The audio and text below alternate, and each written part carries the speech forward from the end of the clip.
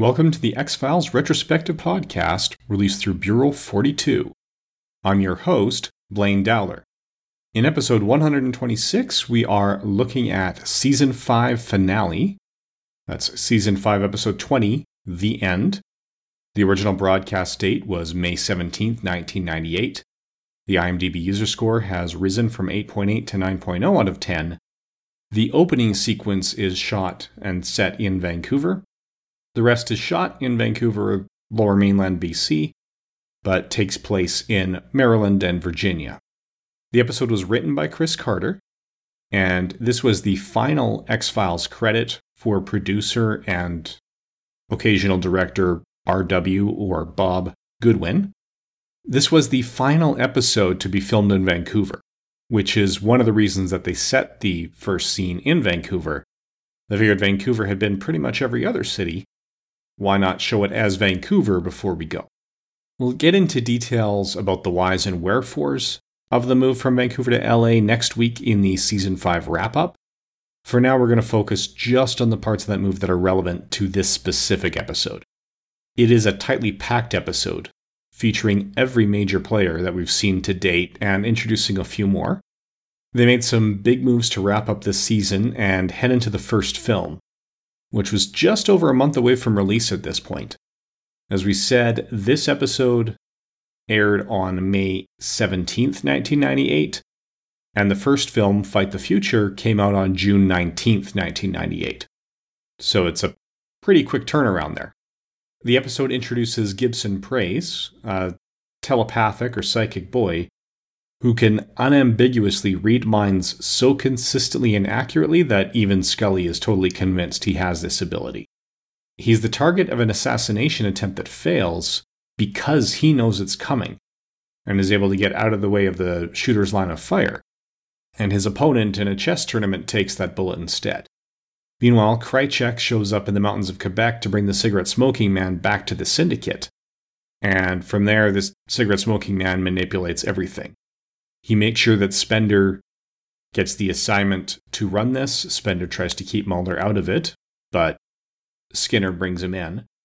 And Mulder's the one who spots the pushback. Agent Diana Fowley is also in the room, and she and Mulder share a couple looks that indicate that they probably knew each other before this scene, and she backs up Mulder's theory. While CSM is orchestrating things, the would-be assassin ends up killed while in custody. Spender finds out that the cigarette-smoking man is his father, because the cigarette-smoking man tells him. Mulder sees the two together, but doesn't know what their connection is, and now he really suspects Jeffrey Spender of being dirty. And in the ultimate endgame, the cigarette-smoking man lights fire to the X-Files, saving only Samantha Mulder's file, and essentially burns Mulder's office to a crisp. Now, part of the reason for that was the move to Vancouver. They knew how much scrutiny Mulder's bulletin board had been under, and they were afraid that they wouldn't be able to reproduce it by moving the sets from Vancouver to LA without the fans noticing. So they figured, well, if we burn it down, then that's not an issue. In the course of the investigation, Scully also goes to the lone gunman, and they tell her that Diana Fowley used to be Mulder's quote-unquote chickie, back when he first discovered the X-Files. But then they hadn't heard from her in years. We do find out during the course of the conversations with Fowley, Scully, and Mulder together that Fowley went overseas to work at an anti-terrorism group. So this is one of the stronger season finales, and I've found Season 5 overall to be one of the stronger seasons, but we'll get into that more next week. A lot of it is just playing right into that upcoming movie and getting all the pieces in place. It even has at the end a conversation where they say that the X-Files project is probably going to be shut down by the powers that be. And that's when Mulder realizes they've been played from the start, all the pieces were in place, he didn't even see it. So he's a little disheartened at that point. Now, as for the cast and crew, there are a few notable guest stars. Mimi Rogers is probably the most successful of the guest stars. She and David Duchovny had previously worked together in The Rapture. She's known for playing Dr. Maureen Robinson in Lost in Space, Mrs. Smalls in Big Nothing, Pamela in Ginger Snaps, and Mrs. Kensington in the first Austin Powers movie. She's also been in Ash vs. the Evil Dead and a number of other things. 110 acting credits to her name, but to some people, she will always be best known as the first wife of Tom Cruise, who was her second husband, her first husband being a major prominent person in the Church of Scientology. So Mimi Rogers is the one who introduced Tom Cruise to the religion of Scientology. And the less said about Scientology, the better. Jeff Gulka plays Gibson Praise. He is still acting fairly regularly. He's got 13 credits to his name, starting with an episode of Millennium in 97. We get Air Bud, SG-1, Secret Agent Man, and this is his first of 5 X-Files appearances. I should have mentioned that Mimi Rogers has 7 X-Files appearances to her name. Jeff Gulka is, according to the IMDb, best known for his work on the X-Files Once Upon a Time, where he plays a character named Munchkin No. 1 in one episode. He plays Lucky in one episode of Stan Helsing, which may even be a movie, and Charlie in an episode of SG-1. So it looks like as far as TV is concerned, Sherlock Holmes in the 22nd century as guest or additional voices was probably his most consistent work. Finally, Martin Ferrero plays the would-be assassin. He is best known to some people for his work in Oscar, Planes, Trains, and Automobiles, and Heat. To me, he will always be Donald Gennaro, the lawyer who gets eaten by the T-Rex while in the outhouse in the original Jurassic Park. And he may have retired from acting now that he's in his 60s and 70s. There was about a 10-year gap between some of his most recent works, and when he's come back, he's just played that Gennaro character from Jurassic Park, either in video games or in spoofs. Now, I should also mention that if you go to the IMDb and read the trivia there, one note of trivia is that this is called The End because it was intended to be the series finale. I just wanted to bring that up because that's not true.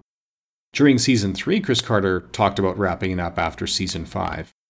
But part of the deal that got the movie made, and keep in mind the movie was filmed between Seasons 4 and 5, with the exception of a couple reshoots, but the principal photography was done, part of that deal included the series renewal through Seasons 6 and 7. So they knew that they were coming back for Seasons 6 and 7 prior to Season 5 even beginning. So I don't think that they would name the Season 5 finale The End because it was meant to be the series finale. It was named The End because it was the end of the Vancouver era. And then the Season 6 premiere was the beginning for the beginning of the LA era. There were times where Chris Carter went into an episode thinking it was going to be the series finale, and it wasn't. Let's say times, there was actually just one of them, really. And that will be at the end of Season 7. We'll discuss that more when we get to it. Now, as far as the science is concerned, the only sort of extraterrestrial or extreme science piece that we have here is the science of mind reading. And that doesn't work if only one person has the mutation. You need mutations that both allow you to broadcast and to receive. So if you're the only person who has those mutations, you'll never know that you've got them. Right? If I'm not broadcasting my thoughts over a distance, then you would need to have a part of your body inside my skull, checking the arrangements of the neurons in order to read them. If my thoughts are being broadcast, then your brain needs to have a part or a structure designed to receive them. And that's why we need radios to read radio signals. Those are transmissions over a distance, but our bodies don't have the physical arrangements needed to receive them. So the only way telepathy works is that if you've got at least 2 people involved, one broadcaster and one receiver, or both people with both apparatus, so you need both of those mutations in place, and whoever's doing the broadcasting would be emitting extra energy and consuming extra calories to broadcast those signals. The only other science involved is the ancient aliens. That's blown a little bit out of proportion. The actual scientists who are looking at that in a respectable way aren't so much looking at, an alien species crossbreeding with primates to produce the human species, as it's been proposed by some of the less respectable scientists, or less reputable at the very least.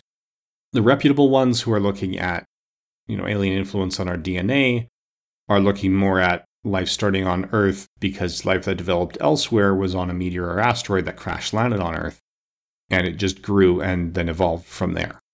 At any rate, that's what we have to say about The End. Join us again next week for a Season 5 wrap-up, and then the week after that, when we take a look at the first X-Files feature film, Fight the Future. Thank you for listening.